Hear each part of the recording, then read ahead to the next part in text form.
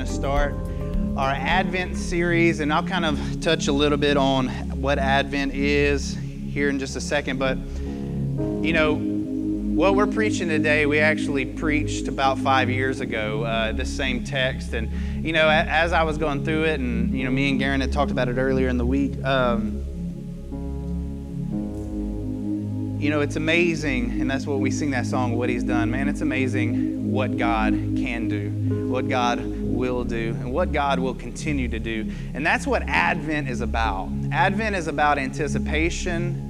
It's about celebration. It's about expectation. It's about all these things. You know, this season is all about what Christ has done, and not only that, but what He continues to do. And so as we kind of go through this series, it's really going to kind of focus on the fact of what it means that Christ has come and what that looks like in our lives as individuals, as we navigate the relationships God has given us, as we navigate the responsibilities that God has given us for His kingdom and for our own personal kingdoms at home. And so we're going to read Luke chapter 1. We're going to start in verse 26 and read down to 38. It says this, "In the 6th month, the angel Gabriel was sent from God to a city of Galilee named Nazareth, to a virgin betrothed to a man whose name was Joseph, of the house of David. And the virgin's name was Mary. And he came to her and said, 'Greetings, O favored one, the Lord is with you.' But she was greatly troubled at the saying and tried to discern what sort of greeting this might be. And the angel said to her, 'Do not be afraid, Mary, for you have found favor with God, and behold, you will conceive in your womb and bear a son. And you shall call his name Jesus, and he will be great, and will be called the Son of the Most High. The Lord God will give to him the throne of his father David, and he will reign forever over the house of Jacob forever. And of his kingdom there will be no end.' And Mary said to the angel, 'How will this be, since I am a virgin?' And the angel answered her, 'The Holy Spirit will come upon you, and the power of the Most High will overshadow you. Therefore the child to be born will be called Holy, the Son of God. And behold, your relative Elizabeth in her old age has also conceived a son, and this is the 6th month with her who was called barren. For nothing will be impossible with God.'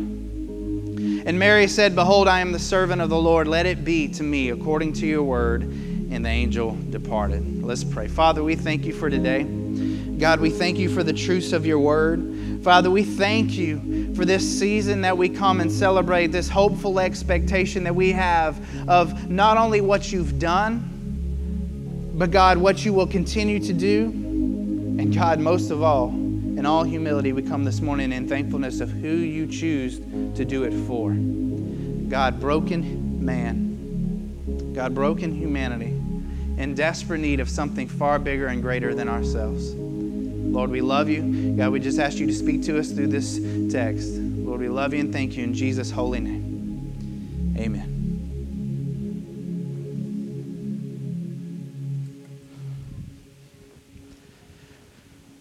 So like we said, you know, the season of Advent is something the church historically has celebrated for a long time, that starts the last week of November and kind of carries us through till right before Christmas. And like we said, this season of Advent is all about anticipation. You know, for them, it was an anticipation of Christ to come. For us, it's a celebration of what Christ has done and an expectation of what Christ will continue to do.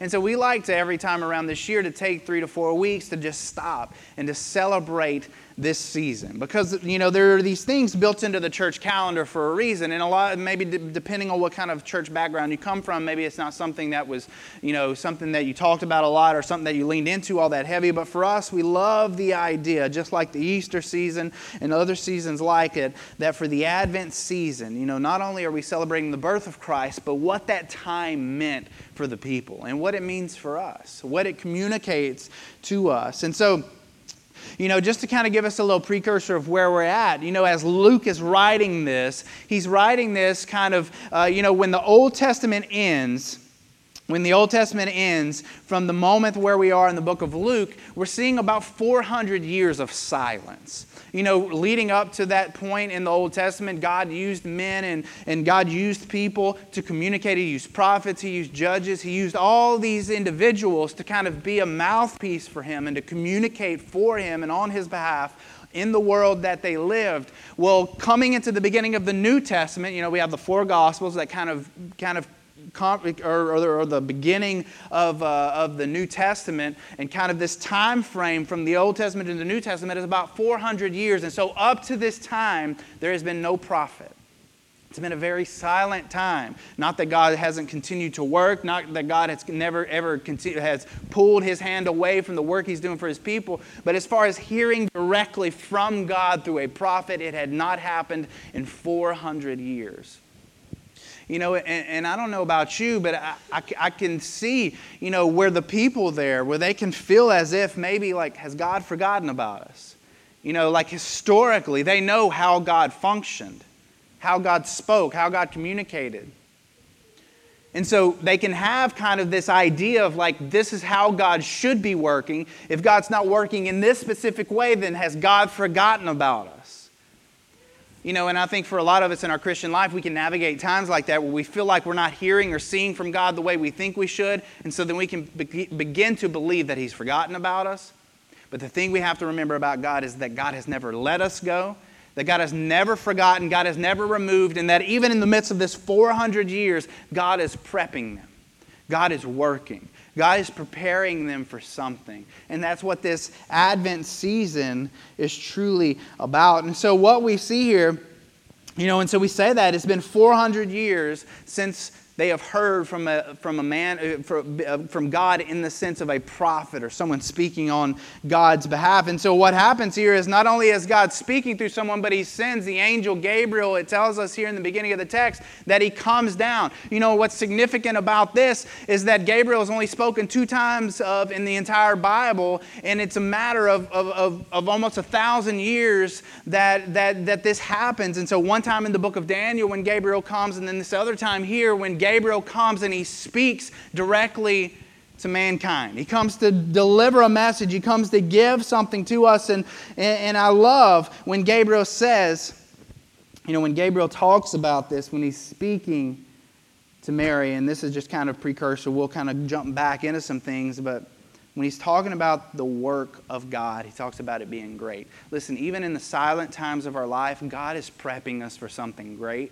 And that's where for us, we have to continuously be in this forward progress of knowing and understanding how God engages with His people and when He engages with His people. That it's not just in the big, massive moments of life, but even in the quietness of the day-to-day as we navigate, that God is working, that God is prepping, that God is doing something. And so where I really want to lean in this morning is to understand in this beginning kind of this Advent period, understanding the way at which God works in the life of His people, and leaning into this idea here that nothing is impossible. Now I want you to hear this and not hear something else. Is that, you know, a lot of times, especially in church circles, we start to say nothing is impossible. We start to kind of give this prosperity gospel label to it, like I can do anything, I can do everything, I can be anything. That's not what I'm saying.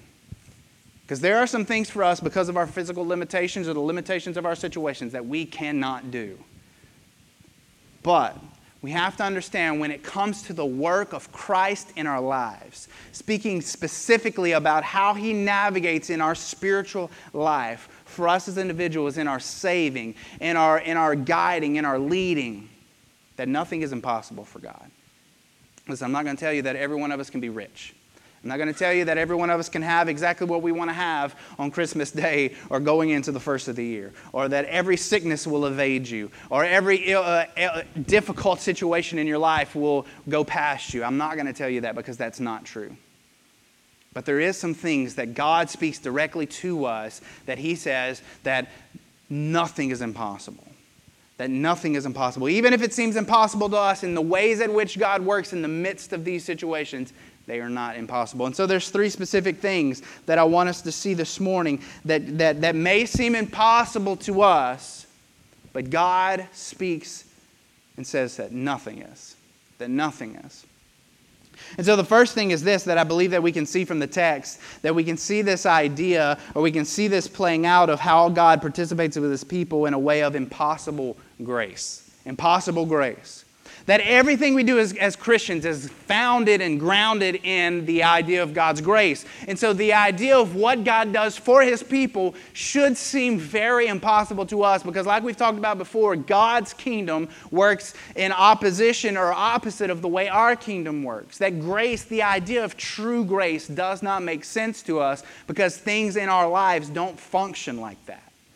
We are a very transactional group of people, and so to look at the grace of God in a way of how he presents it and how he functions, it doesn't normally make sense to us, and in a way it seems impossible. There's a reason why Christianity is the only religion in the world that looks at the way in God engages with his people the way we do. Because we don't see, every other religion in the world is trying to get to their God. Our religion believes our God came down to us, came down to where we were, to offer us a way. That's the uniqueness of the Christian faith. And we see that even beginning here. And so that we see in verses 28 through 30 kind of this discussion, or kind of seeing playing out this impossible faith. And so we'll start out here in verse 28. It says, and he came to her and he said, greetings, O favored one, the Lord is with you. So the thing we have to understand, and there's a couple other things that he says about Mary here. He says, O favored one. He says, the Lord is with you. He says, further on down, he says that you have found favor with the Lord, or other translations may say that you are blessed among women. And so we have to understand something, because depending on what background you come from, we have to kind of fix Mary into the place at which is appropriate for her to be. Because is she, among all the others in the Bible, a heavyweight of the faith? Absolutely. When we will see that play out. I mean, just imagining, and we'll talk about this a little bit further as we get on, but just imagining her situation. Just imagining the faith that it took for her to step into the role that God had called her to. But the thing we have to not do is that we cannot elevate Mary to a point at which she overshadows Christ. And this is where we have to be careful. Like I said, depending on what kind of background you come from, I know the background that I came from, it looked at Mary very much as a giver. But what we have to see her as is she's very much just a receiver. She's a receiver of God's grace. She's a receiver of God's mercy. She's a receiver of God's provision, just as we are. And her holiness is no different than our holiness in the sense of our spiritual walk.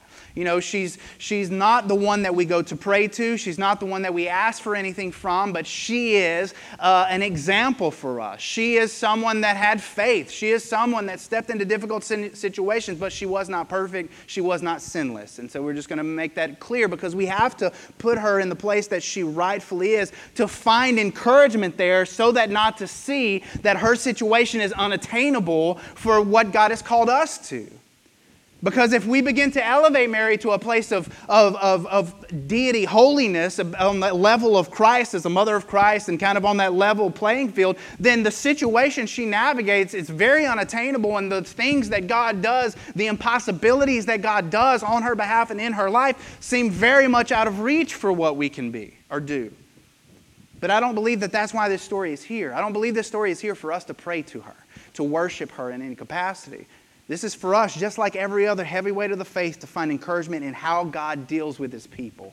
And so we have to kind of put that there, because the things that Gabriel says about Mary are very much within this element of grace, very much the things that God speaks over us in our life. And even Paul kind of talks about these things later on. So when we see that he calls her favored, Ephesians 1:6, it says, with which he has blessed us in the beloved. Those who are beloved by God are those who are favored by God. Those who are cared for and concerned for by God. And so in Ephesians, he's talking about the people of God here, the people of God being those who are blessed and are called the beloved. So God's people, the saints of God, have found favor with God, that we are his beloved. And so we find ourselves on that same playing field. Continuing on, he says, the Lord is with you. The Lord is with you. Matthew 28:20. Jesus says, behold, I am with you always to the end of the age. Thank goodness for Mary's faith, but we find ourselves in that same situation if we have put ourselves in Christ. God says that the Lord is with you. that he is with us. And then the last one is this. He says that blessed are you. And then, it says that you have found favor with God, or other translations would say, blessed are you among women. Ephesians 1:3 says, who has blessed us in Christ with every spiritual blessing in the heavenly places. Listen, Mary is a receiver, not a giver. And so understanding the way the grace of God works is that the same grace he's pouring over Mary right here, favor, his presence, his blessings, we have those things available to us. Those things have been given to us. Those things have been blessed over us through the Spirit of God and his work in our lives. And I love, because I think this is a place that many of us could find ourselves when we begin to consider the grace of God in our lives. I love her reaction here, and I think this is why we can find so much encouragement here. But if we elevate her too high, then it becomes unattainable to put ourselves in the place to see how this could be. And so continuing on, in verse 29, she says, and it says, but she was greatly troubled at the saying and tried to discern what sort of greeting this might be.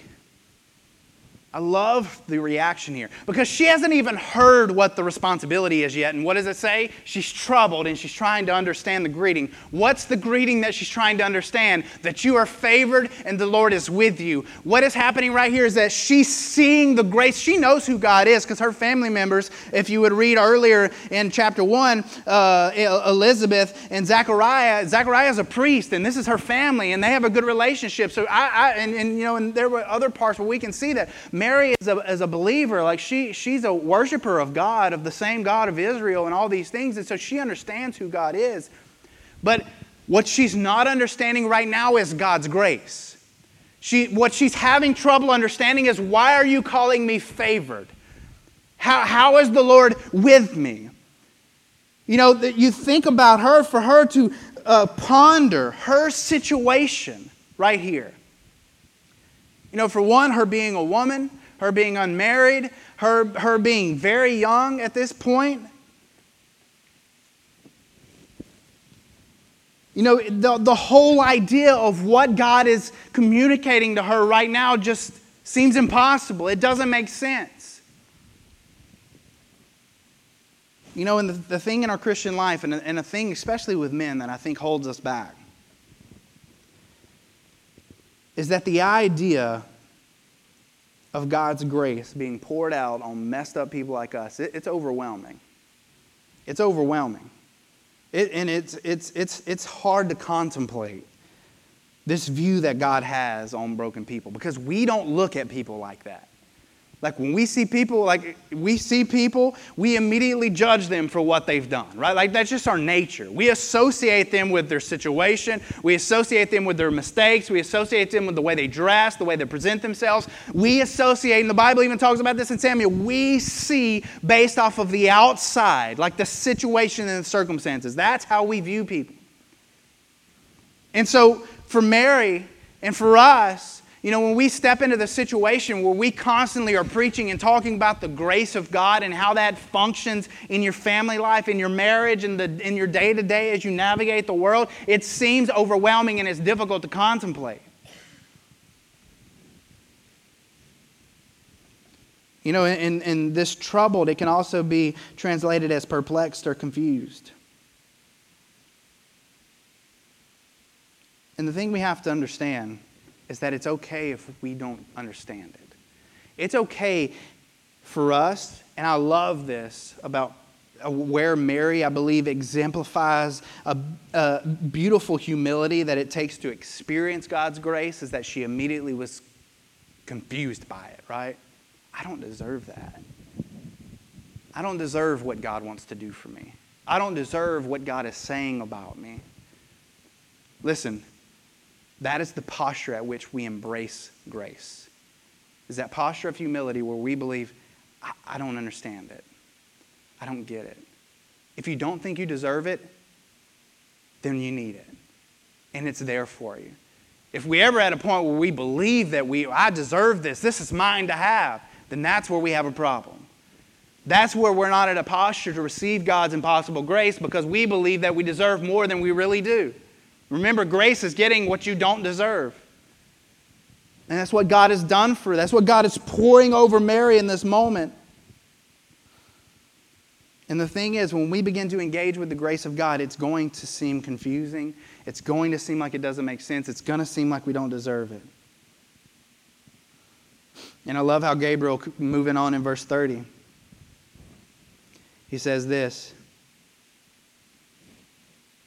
He says, do not be afraid.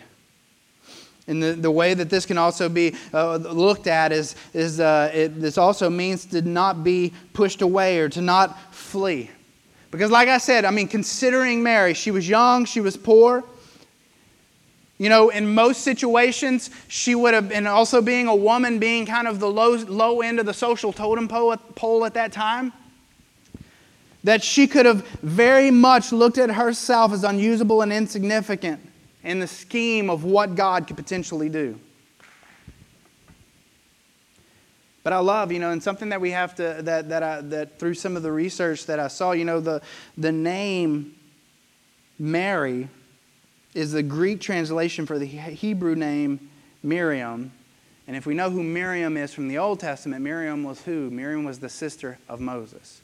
And what was Miriam's responsibility at the beginning of Moses' life? Is to protect him, right? To watch over him as he was put into the basket and put in the river, and then Pharaoh, watched until Pharaoh's daughter pulled Moses out. She was given the responsibility to protect. The same thing that God is pouring over Mary in this moment. Like, I'm giving you a responsibility. I'm giving you a responsibility to protect. For Miriam, it was the Savior of the Israelites to lead them out of Egypt. Not that he was the Savior, but that he was the person, the leader, the prophet for the people at that time to lead them out of slavery. And so Mary is being given the same responsibility in this moment. You have the responsibility to raise up, to protect, to watch over the Savior of the universe. He's pouring out this grace. This is very much the same type of response or the same type of communication given to Gideon in the book of Judges. Well, remember, when the angel comes to Gideon, he's hiding, right? And what does he say? He says, mighty man of valor. And he didn't deserve that at that moment. But that's what's so beautiful about the grace of God is that God sees who we will be even when we don't see it. God sees what we can do even when we don't see it. Listen, I'm grateful and thankful that God sees that I can be the father that I need to be, the husband that I need to be, even when I don't see it in myself. And so with that, understanding the impossible grace of God, if God sees fit to pour His grace on us, then God sees fit to equip us. God sees fit to protect us. God sees fit to lead us into the spaces that He would have us to go to do the things that He would have us to do. And so He says, do not be afraid. Don't be pushed away because of what you don't understand. Don't flee. And this is the thing that we have to know, is that as we look at our families, the responsibilities that we have to kind of foster Christ in that, in our marriages, in our local church, in the responsibility that we have, the huge responsibility that we have to foster a love for Christ in our church. That there are a lot of things, there's a lot of fears that we could use to push us away from that, to lead us away from that. But this is the thing we have to understand. We can't let the fear of what we don't know keep us from learning what we will know. Listen, God will make sure we know. God will make sure we know what He's doing. He will make sure. Maybe we don't know initially, but He will make sure that by the end of it, we can look back and say, man, that's why. That's why God challenged me.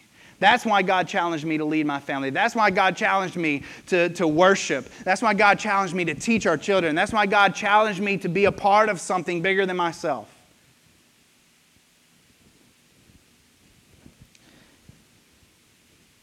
And so God has poured out this grace on Mary, beginning to communicate something for her. Oh, favored one, the Lord is with you. And then her humble response of being troubled at the saying, this isn't doubt. This isn't doubt. This is that feeling of like, favored who? The Lord is with who? Me? This is the humble posture that we have to be in to begin to receive the grace that God has for us. And then not only is there an impossible grace that is made known here, but the second thing is this, an impossible way at which God will accomplish it. Verse 31 through 37 kind of begins to talk about this a lot. In verse 31, he begins to lay out the plan of how this will take place. And behold, you will conceive in your womb and bear a son, and you shall call his name Jesus. And so the virgin birth is a very important thing. Matthew and Luke really lean heavy into communicating the idea of the virgin birth, because this is a fulfillment of prophecy from all throughout the New Testament, speaking of this idea that the Savior will be born of a virgin. And really what this testifies to is both the deity of Jesus, the fact that He's not just a human. He's not just some man like me and you, even though He is man in a sense. But not only His deity, that He is of God, but also His sinlessness and just the way in which God works, that God works in the midst of the situations. That's what I love about when God does things for His people in His Word. It's never done in a way that it can be the credit can be given to man. Because if we can take credit, we're going to take credit. I mean, that's why even talking about grace and salvation, later on in Ephesians, he talks about it. He says, listen, it's not of works so that no man can boast. Because if we could earn it, if we could do it, then we surely would. And we'd make sure everyone knew about it, right? We'd write books about it. We'd post about it. We'd live it out. We'd have T-shirts made for it. I did this. I learned this. I made this happen. But everything God does that has sustainability and has life change and has salvation in it, it is not a work of man. It is a work of God. And so that's why this situation had to play out the way it did, not only for fulfillment of prophecy, but for man to never be able to say, because in this, we know the story, Joseph and Mary will raise Jesus together, but Joseph will never be able to say, that is from me. Because it wasn't. It's from God. Man cannot boast about it. And continuing on, in verse 34, Mary said, how will this be? Continuing on. Verse 35, and said, the angel answered her, the Holy Spirit will come upon you, and the power of the Most High will overshadow you. Therefore, the child to be born will be called Holy, the Son of God. And behold, your relative Elizabeth in her old age has also conceived a son, and this is the 6th month with her, who was called barren. I love how in Mary's trying to understand what's going on. This isn't a doubtful situation. She's not saying this cannot happen. She said, how will God do this? How will God do a work in my life like this? How will God bring this about? What is the way at which God will do this? And I love in verse 35, knowing this, it says the Holy Spirit will come upon you and the power of the Most High will overshadow you.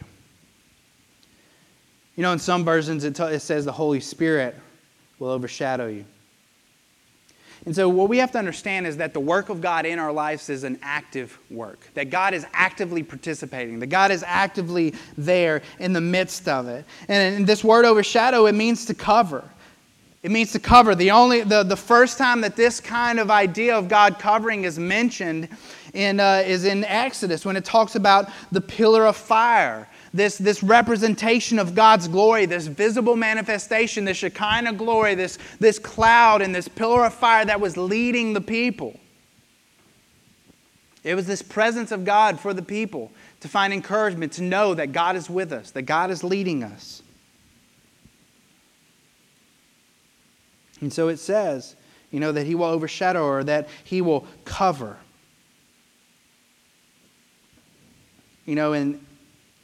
And what He is wanting them to understand and what He wants us to understand in the midst of this, that this covering has happened, that God will cover us. That God will cover us. That God will engulf us. That God will be that one. And that's the thing that we can't, and for us, like we talked about just a minute ago, wanting it to be about us, wanting it to be our doing, our accomplishment, our good, is that if we could be humble enough leaning into humility, leaning into the work of God, allowing God to overshadow us, allowing God to be seen, allowing God to be at the forefront, allowing God to be that one. Listen, God will cover us. He'll cover our weakness. He'll cover our inabilities. He'll cover our lacks. He'll lead, guide, and direct and provide in ways that we cannot do on our own. But that only comes when the glory of God overshadows. When He overshadows us. When He covers me. You know, and that was when we talk about, you know, even in salvation, that the righteousness, the goodness before God that we have is not our own goodness. That it's the righteousness of Christ that covers us. And he continues on, and I love not only this acknowledgement of the work that God does through the Holy Spirit covering us, leading us, providing for us, but then he uses something else in verse 36. He says, and behold, your relative Elizabeth, in her old age has also conceived a son, and this is the 6th month with her, who was called barren. I love how the angel, he takes someone else's situation as an encouragement to show Mary about what God can and will do. You know, that's what's valuable and so important about what we do here together. Is because sometimes what someone else is needing is to know about what God is doing for you. How God is working in your life. How God is leading you. How God is navigating something impossible that it may seem in your own life. And God is providing in a way that you never thought He could. Or that God is doing something that you never thought He could. And so the beauty of the local church gathered is what God does is He takes all these broken people, and if we would allow God to make us and let us be vulnerable enough for people to see how He is working, see where we fall short and where God picks up, where God overshadows, where God provides, then for us, then we could be an encouragement to someone else. God can use our life as an encouragement in the life of someone else if we will be humble enough and vulnerable enough to let other people know that we have need. You know, because the thing is that we see two different types of need here. We see two different types of obstacles. Elizabeth, she was barren. She was old. She couldn't have children. Hers was a physical obstacle, while Mary's was a situational. Why was it situational? She wasn't married. She hadn't known her husband yet. Like, she couldn't have a child yet. It was impossible. It was a situational thing that just wasn't there yet. And I love how in this, God makes it very clear. Listen, whether it's a physical limitation or a situational, man, God works in the midst of that. You know, God can do it. Listen, because for a lot of us in our Christian life, we can make a lot of excuses about why we can't or won't or shouldn't do certain things. I don't know enough. I can't do enough. I don't have enough. I don't have the skill enough. Like, I can't do it. Like, it's not me. I'm physically unable. I don't have the time. I don't have the energy. Like, I can't do it. I have a physical inability, a physical obstacle to step into the work that God has for me. And what does God say here? I don't care your physical limitation. I don't care what you think your physical inability is. God can work through that. God takes Elizabeth's physical inability and He works through that. Listen, and most of our physical inabilities aren't barrenness. Most of our physical inabilities are fear, right? Or fatigue, or we feel like our knowledge, or we feel like, you know, our abilities. And not only that, but then Mary's being a situational thing. A lot of us can feel like we're not in the best situation to do what needs to be done, right? If I was in a better situation, then I could do what God wanted me to do. If I was in a better place, physically or emotionally or mentally, whatever, if I was in a better situation, then I would serve. God, if you make my situation better, then I'll serve you. Then I'll be able to serve you, right? You know, if I'm in a better situation, then I can serve you. But God says, listen, I've got things for you to do. And it's not necessarily going to change your situation. It's probably going to make your situation more difficult. What do we talk about all the time? Worshiping a holy God should cost us something. It should make things a little uncomfortable for us, right? It should make me coming to church, me participating in the worship of God's people, me giving to someone outside of my own immediate family, me doing something for someone, it should cost me something. It should be difficult. If going to church and doing Christian life was easy, everyone would do it, but you know what? Not everyone does. Not everyone wants to be a part of it. Not everyone wants what we have because it's tough, because it's difficult. And the way that God works in the midst of that is He leans in and He empowers us and He says, listen, this way seems impossible to you, but I'm telling you it's not. And because it seems impossible to you, when I pull you through it and I do that thing through you that no one else thinks that can be done, I'll get the glory for it. And that's what it's about. This impossible way, the way at which God works, despite the obstacles. Despite the physical obstacles, despite our situational obstacles, the thing we have to stop doing is we have to stop using our situations as an excuse for what we're doing for the kingdom of God. We have to, because listen, we could have a million situations, whether it's kids, whether it's where we live, whether it's our vehicle, whether it's our job, whether it's our time. We could have a million situations and a million reasons for why we won't or don't or can't do what God has called us to do. Whether it's leading our family, whether that's worshiping God the way we should, whether that's praying, whether that's participating in our local church community, whether that's giving, whether that's just stepping up and being visible. Men leading our families spiritually. Listen, we can make a million excuses about why situationally we can't do that. Well, I just work too much. I just can't do it consistently. Well, I don't know enough. Well, I'm not good enough. Well, I don't feel confident enough. Listen, there's a million situational excuses that we can make. Let's stop it. Let's stop it and just step into what God's calling us to do. And He says He will provide the way so that at the end of it, you can say, you know what? When I started this, I had no clue what I was doing. I knew that I wasn't the right man for this.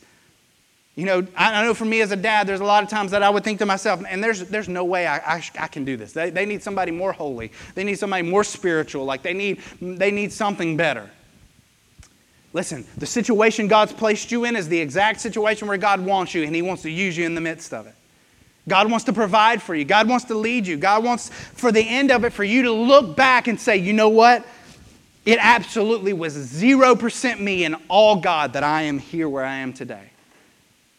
Listen, so if you wait until your situation is better, then you're going to begin to pat yourself on the back for what you've done.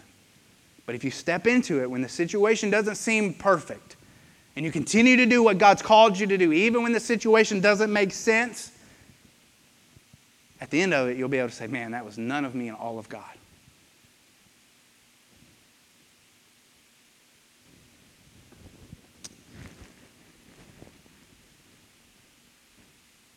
And He says, in verse 37, He says, for nothing will be impossible for God when He begins to lay these things out. And I love that he doesn't just say, like it's not short-sighted. He doesn't say, like nothing is impossible, like more immediate. He says, listen, nothing will be. Because I love the fact that God is mindful of what we will go through. God is mindful of the experiences we will have.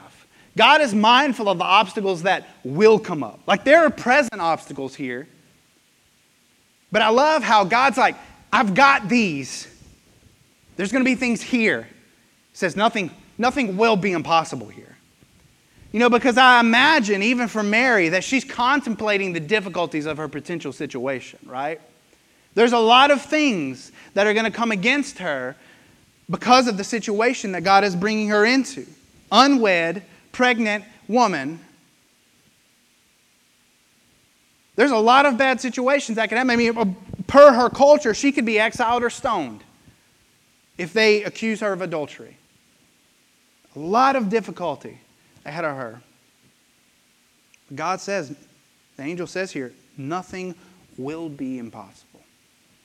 Listen, every situation and every obstacle ahead of us right now that is keeping us from serving in the way that God has called us to serve in our families, in our relationships, being the people that God has called us to be. Listen, there's an impossibility within us, a fear in us, a doubt in us that we can't accomplish it, we can't overcome it, we can't do it.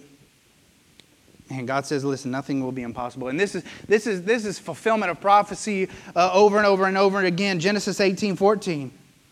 He says here to Abraham, is anything too hard for the Lord? Then Deuteronomy 31:8. So it is the Lord who goes before you. He will be with you. He will not leave you or forsake you. Do not fear or be dismayed. Listen, He's already there. He's already there. Our most difficult situations that most definitely lie ahead, He is already there. There's a confidence that we can navigate in our Christian life to know that God will provide. That He didn't promise, and this is a thing that we have to know, that He didn't promise to remove the task. He didn't promise to remove Mary's task. The difficult thing wasn't so much the task. The difficult thing was going to be the repercussions and the ripple effects of her task. And so for us as Christians, listen, it's not so much the difficulty of our task that's the hardest thing. Listen, I can raise my children to be Christians, and I can try to teach them the right things. That's not even the most difficult part of this journey. The most difficult part of this journey is all the obstacles that they and I will face as we navigate a culture that's in opposition to the God that I worship. That's the difficult part. That's what's going to take endurance. That's what's going to take strength. Not what I do in the immediate. I can handle that, right? Like I can pull out a devotion and read it one night. Like we can do those things from day to day. We can pray occasionally. We can come to church on Sundays. Like we can do those things. But it's the things that take stamina, right? It's the things that take endurance. It's the things that take consistency. That's where God wants to work. That's going to be the opposition that He's preparing us for. That's the hardships that lie ahead. And that's what, Christ isn't taking away the difficult situations. Because even for Mary, the situation's going to be difficult. The promise wasn't to remove the task, but He promised to be there and to see it fulfilled. Following and trusting Christ won't make life easier. It's not. It's going to make life more difficult. Listen, Sundays it would be easy to sleep in. It would be so nice. Some of you probably, if you're like me or if you work shift work, you don't get a lot of days off in the week. Man, sleeping in on Sundays sure would be nice. Especially when you got extracurriculars going on Saturdays that you're probably not able to sleep in then. Man, Sundays would be nice. Doing my to-dos, my honey-dos, whatever it might be, man, it would be nice to do those on Sunday.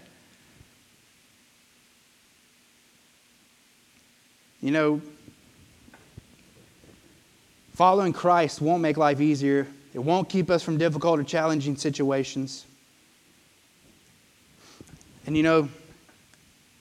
even more intense than that, He doesn't always keep us from the fire. He doesn't always keep us from the fire, but He promises us, because He proved it in the Old Testament, He promises us that He'll be with us right in the midst of it. And that He'll carry us through it. He'll carry us through our most difficult and dark times. We will hold on. If we will hold on, if we will lean in, then He will be with us and He will provide. And so the last thing is this, and then I'll be done. Not only the impossible grace and the impossible way, but the last that He'll do it. But the last thing is this, and the encouragement we can find from Mary is the impossible faith that is only made possible through the work of God. What does she say? Moving down into verse 38. She says, I am the servant of the Lord. I'm the servant. Considering all the things that are inevitably ahead, considering all the hardships that are inevitably ahead, she says, I'm your servant. And this servant that is used here is that of a maidservant of a low position. She says, listen, I'm low. She's putting herself down low. She said, God, whatever you have ahead, young, poor, unmarried, pregnant girl facing potential rejection, all the inevitable difficult situations that lie ahead of her. And what does she do? She surrenders and submits. It's in the midst of that submission and surrender that we will truly begin to experience the work God has for us. That we will truly begin to see what it is God would do. And then she continues on, and I love that she says this. She says, let it be according to your word. God's provided us with a revelation, His revealed revelation of what He does and how He does it. And He's given it to us in His Word. And I love how she said, let it be according to what you say. Not according to what I say, not according to my abilities, not according to my situation, not according to my physical talents. He says, let it be according to your Word.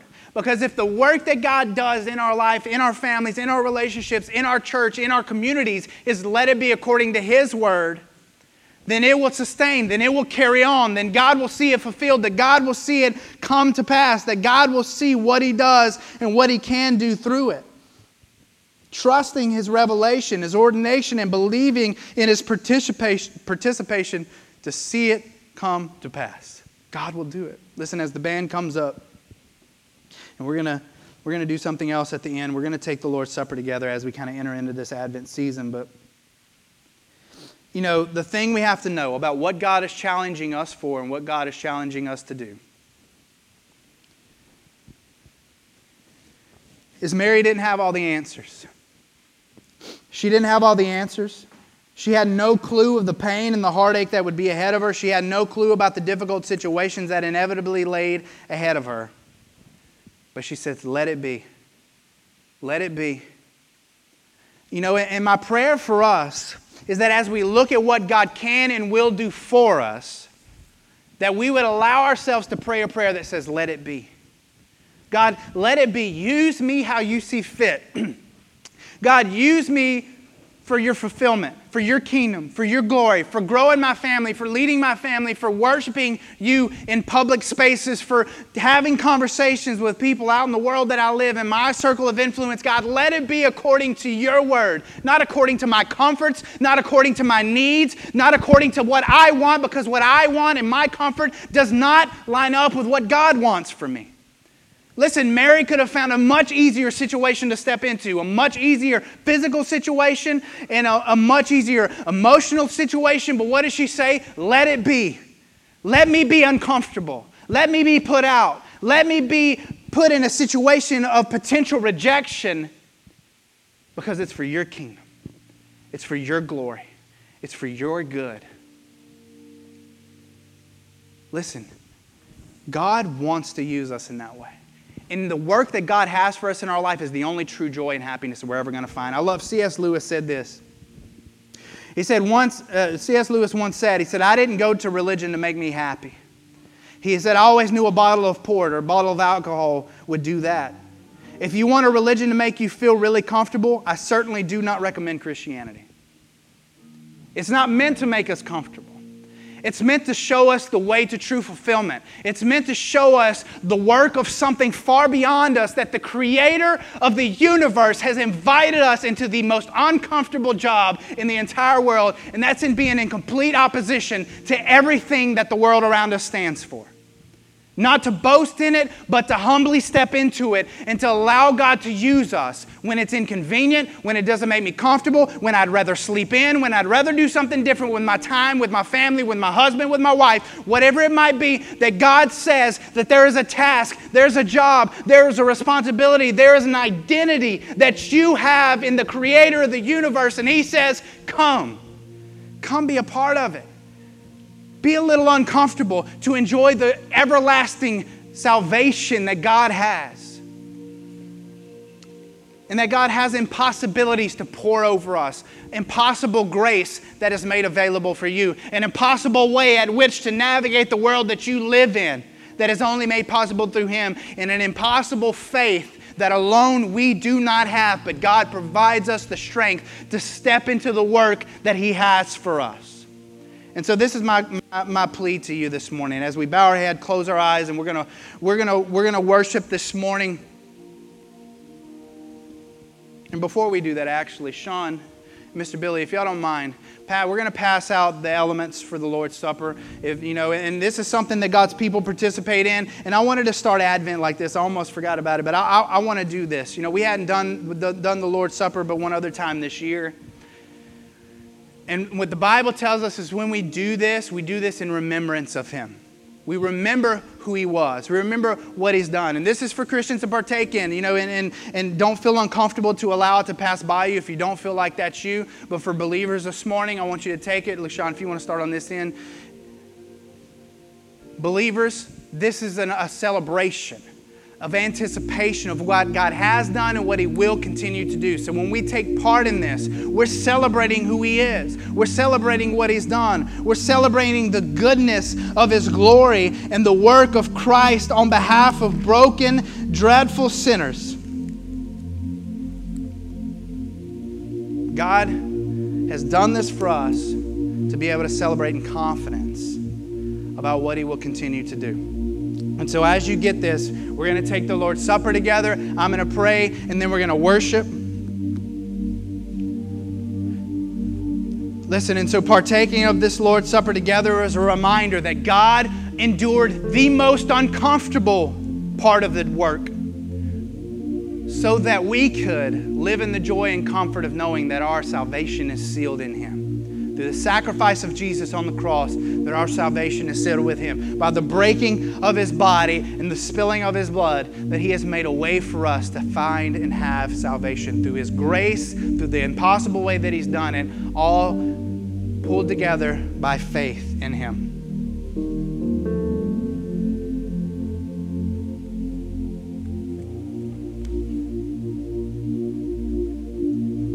I'm going to let those guys finish passing that out, read a couple things, and then we're going to take the Lord's Supper together as we start off this Advent season, right?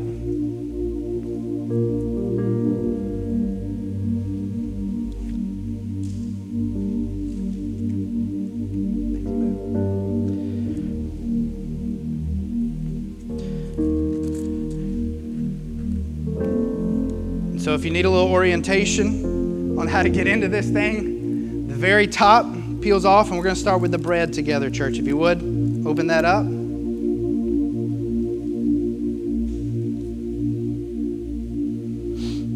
And he said this, I'm going to read these words. He said, "For I received from the Lord what I also delivered to you, that the Lord Jesus on the night when He was betrayed took bread. And when He had given thanks, He broke it, and He said, 'This is my body,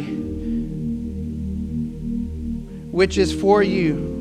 Do this in remembrance of me.'" Church, take the bread.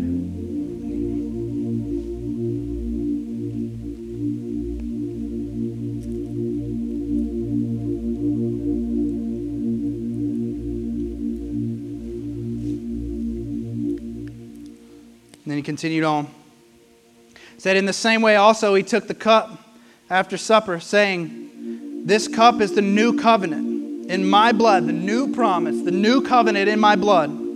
"Do this as often as you drink it in remembrance of me. For as often as you eat this bread and drink this cup, you proclaim the Lord's death until He comes." The church would peel back and drink together in the new covenant of His grace.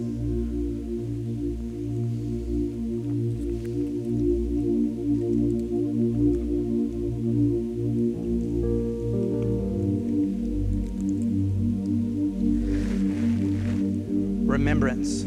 Remember me, he says. When you eat, when you drink, the new covenant of grace that we live in today. So church, if you could, stand with me. We're going to bow our heads together. We're going to pray, and we're going to worship our God together. So let's pray. Father God, we thank you. God, we thank you that we come and we stand here not on our own strength. We come, for those who are believers here this morning, not in our own strength and our own abilities, but God, in the saving work of your Son, Jesus, on our behalf. Father God, I pray. God, I pray that you would just do a work through us.